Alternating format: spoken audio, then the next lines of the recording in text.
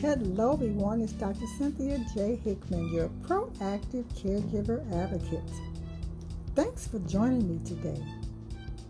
On yesterday, your proactive caregiver advocate received her booster vaccination. I'm a Pfizer girl. Whatever I can do to keep my family and others safe, I am in the front of the line.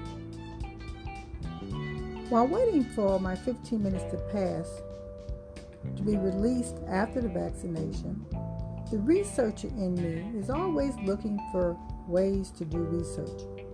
I was particularly interested in the suggested age ranges of those waiting for vaccinations or recently getting their vaccination and waiting to be released.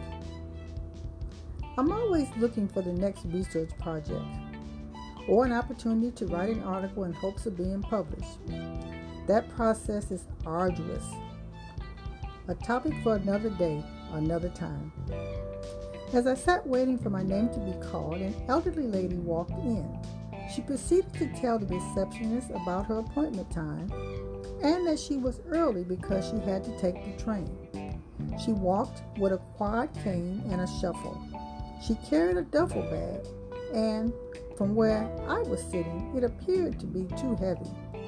I thought to myself, where is her support person? Maybe she lives alone.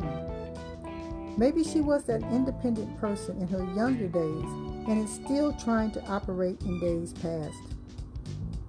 My concerns, however, were for her safety in our current climate, and who would monitor her after she got home to ensure that the vaccine did not cause any side effects.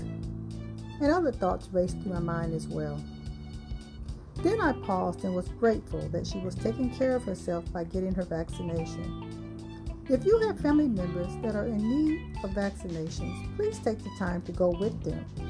Any event that is new or different requires support. If seniors are living alone in their own homes or in your community, watch out for them. If you're caring for an older loved one, demonstrate support and guidance, especially related to their health. So who is eligible for COVID-19 vaccines? If you are in the caregiver role, know that you can assist or help by taking your loved one to be vaccinated. COVID-19 vaccine boosters are currently available for the following Pfizer vaccine recipients who have completed their initial 2 doses of vaccinations. So contact your local health department or your healthcare practitioner if you want more information on when and where you can get vaccinated. The Centers for Disease Control and Prevention states COVID-19 vaccine boosters are available for the following Pfizer recipients who completed their initial series, at least 6 months out.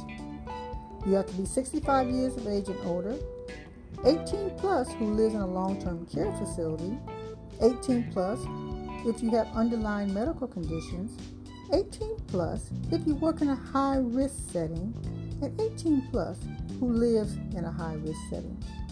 I can only encourage you to be supportive of your loved ones, your friends, and acquaintances. In the big scheme of things, regardless of our age, we are our brother's keeper.